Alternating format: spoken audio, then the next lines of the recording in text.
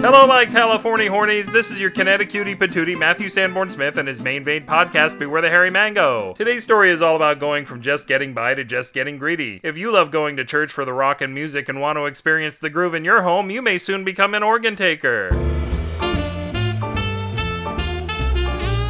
Organ Taker by Matthew Sanborn Smith.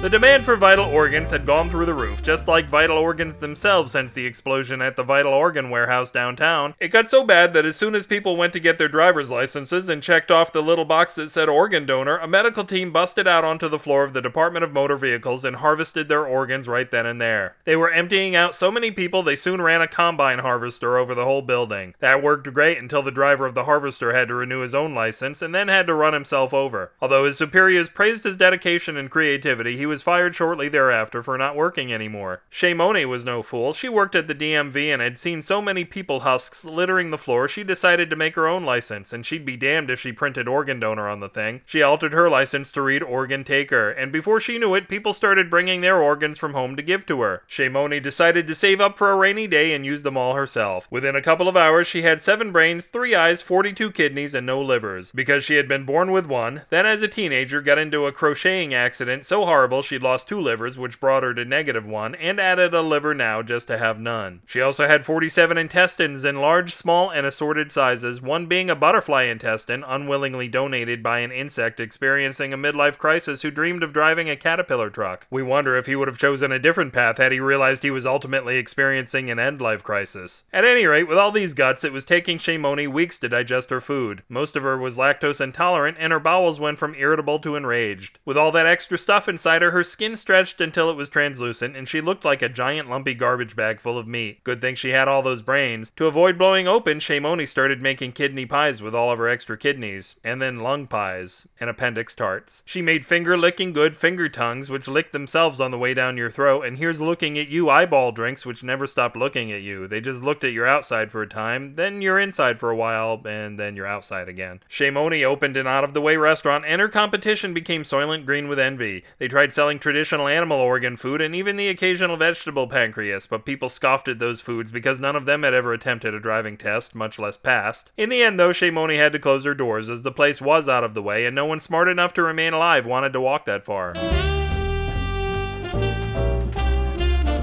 If this story ground your organs, you can crank it and other dancing monkeys at the web purdy of the hurdy-gurdy BewareTheHairyMango.com. It would be time for mail if you sent me any damn mail. Shriek lovingly in the comments for this post or strawberry mail me and we'll set each other's alarm clocks at Matthew at BewareTheHairyMango.com, or take me down when you're going to the fields at BewareTheHairyMango@gmail.com. The strawberry fields, not the onion field. Whenever vicious rumors are spread by our mortal enemas, the SF and SF signal stands for Scat Factory, the one place no one can say we're full of shit. In fact, at the end of a shift, we're more empty than we've ever wanted to be. Plus, we've forgotten all the words to our favorite songs. Now I know why Scatman Crothers was so skinny. Tweet your dryer sheet that all the most artificially nice-smelling duds follow me at twitter.com/upwithgravity. Wait, all the naturally stink-ass duds do too. Let's get ready to tumble!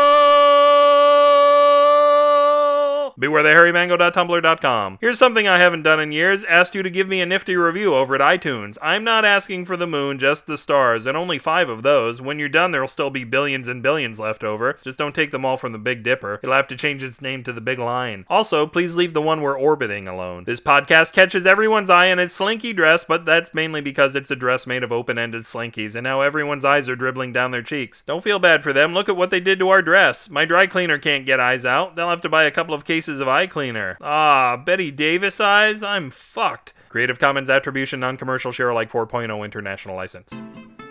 Until evil's nicer twin, Good Knievel, canoes calmly across the bottom of Snake River Canyon, this will seduce the unsuspecting Matthew Sanborn Smith and tell you spider webs are nature's cotton candy. I know what you're thinking. You're thinking cotton is nature's cotton candy. No, cotton is nature's sweet potatoes. Nature's messed up.